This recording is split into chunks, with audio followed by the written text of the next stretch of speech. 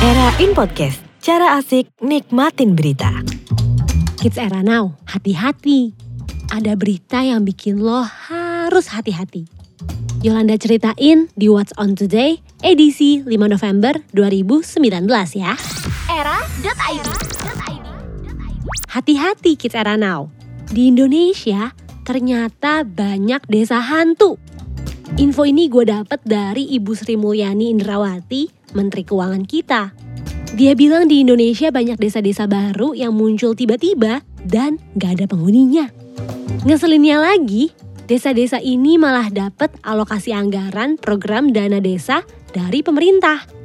Yang pakai uangnya siapa ya? Hantu butuh jajan juga ternyata. Kejadian transfer yang aneh ke desa-desa ini bikin Kementerian Keuangan bakal memverifikasi ulang jumlah desa yang sebetulnya ada di Indonesia. FYI, setiap tahunnya pemerintah pasti mentransferkan sejumlah uang kepada semua desa. Ini udah jadi program pemerintah untuk kemajuan desa-desa. Tapi Sri Mulyani juga nggak membantah kalau seluruh dana yang telah dikeluarkan itu sejak beberapa tahun belakangan ini nggak bikin desa-desa membaik juga. Sampai sekarang aja masih ada 20.000 desa yang masuk ke dalam kategori desa tertinggal. Salah satu ketertinggalan yang gue pernah ceritain adalah adanya toilet umum yang gak punya septic tank. Ingat gak? Nah, sekarang lagi-lagi ada kejadian yang rame diomongin dan berhubungan sama septic tank. Ada seorang supir jasa sedot WC yang tewas dengan luka bakar di wajah karena kena ledakan lubang septic tank di rumah konsumennya di kawasan Jatinegara, Jakarta Timur. Korban berinisial S yang berumur 44 tahun ini baru aja kelar nyedot tinja dari rumah konsumennya setelah 4 jam bekerja. Terus dia ngecek ulang septic tanknya dengan ngebakar kertas koran terus dimasukin ke lubang septic tanknya. Gak kenapa-napa, tapi beberapa saat kemudian malah terjadi ledakan dan wajah S kesedot masuk ke septic tank, sehingga membuatnya tewas di tempat dengan kondisi wajah terbakar. Kepolisian setempat menduga ledakan tersebut dipicu gas metana dari uap tinja yang udah ada di dalam septic tank selama bertahun-tahun. Serem banget ya, gas metana memang berbahaya. Ada lagi nih, hal berbahaya lain yang sebaiknya, jangan sampai kejadian deh. Seperti ketinggalan kereta. Catet nih, buat lo yang suka pakai jasa transportasi ini, apalagi yang anak rantau atau anak traveling, suka bolak-balik sana-sini naik kereta api. Sejumlah jadwal keberangkatan kereta api bakal berubah mulai tanggal 1 Desember 2019. Ini terjadi karena grafik perjalanan kereta api atau GAPK 2019 mulai berlaku. Salah dua perubahannya selain pergantian jadwal, juga disebutin lewat akun Twitter resmi Kereta Api Indonesia. Seperti kereta api Argo Wilis, Turangga dan Mutiara Selatan bakal diperpanjang sampai stasiun Gambir. Sedangkan kereta api Malabar diperpanjang sampai dengan stasiun Pasar Senen. Direktur Utama KAI, Edi Sukmoro bilang, penetapan GAPK 2019 ini menggantikan GAPK 2017 yang sebelumnya digunakan oleh KAI dan dibuat untuk memenuhi aspirasi dan kebutuhan pelanggan. Pergantian ini juga dilakuin karena banyak banget perkembangan kan yang udah terjadi di kereta api Indonesia, mulai dari jalur, sarana, prasarana, dan lain-lain. Masyarakat juga dikatakan bisa memesan tiket untuk keberangkatan 1 Desember 2019 pada tanggal 1 November 2019 dan seterusnya. GAPK 2019 ini adalah pedoman pengaturan pelaksanaan perjalanan kereta api.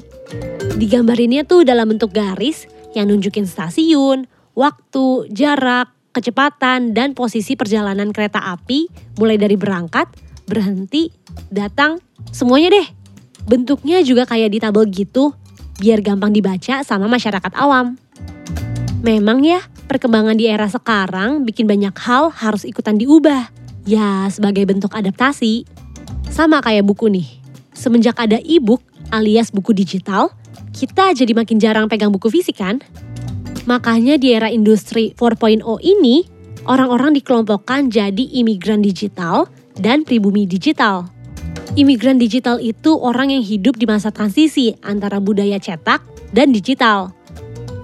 Sedangkan pribumi adalah generasi yang lahir pada era milenium, di mana segala aktivitasnya sudah bergantung pada layar sentuh. Pembahasan ini juga muncul pada diskusi bedah buku Googling Gutenberg, karya Atep Kurnia di acara Sumarja Book Fair 2019 yang diadain di kampus Institut Teknologi Bandung. Di buku itu, Atep Kurnia bikin penelusuran sejarah literasi umat manusia dari zaman manuskrip kuno sampai masa sekarang yang disebut 4.0. Dia juga jabarin 4 fase yang menurutnya membagi perkembangan itu dan menyimpulkan kalau sejarah literasi itu bukan garis lurus, melainkan melingkar. Simpelnya keempat fase itu ngejelasin kalau awalnya kita itu lebih lisan, terus ditulis. Pas muncul digital, kita tetap pakai tulisan untuk kemudian kita lisankan. Contohnya penyiar radio, penyiar televisi, ataupun penyiar podcast ini. Proses melingkar ini juga yang bikin industri buku fisik tetap bertahan, walau peminatnya berkurang. Makanya di antara imigran digital dan pribumi digital harus ada komunikasi. Kalau udah nggak ada penghubung di antara mereka, bisa-bisa buku fisik beneran jadi barang antik. Kalau barang antik kan pasti dicari-cari sama penggemarnya. Kalau karya barunya GOT7, ditunggu-tunggu sama penggilanya.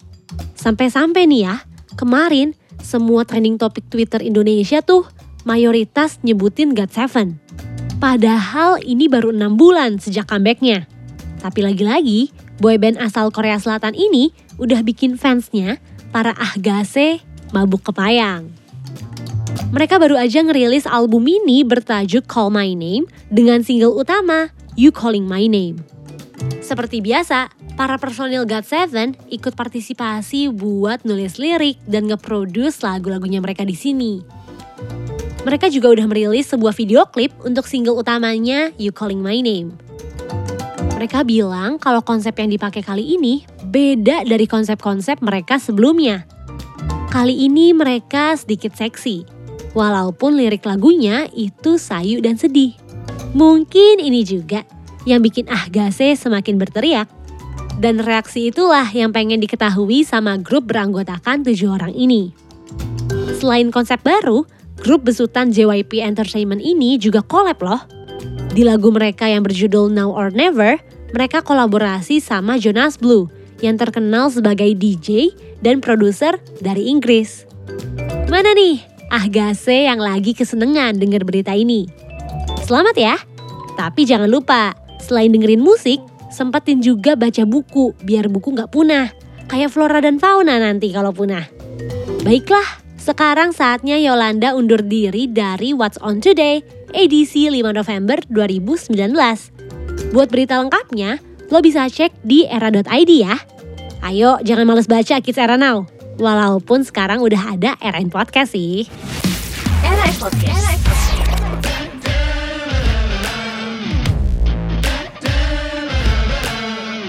Era in Podcast, cara asik nikmatin berita.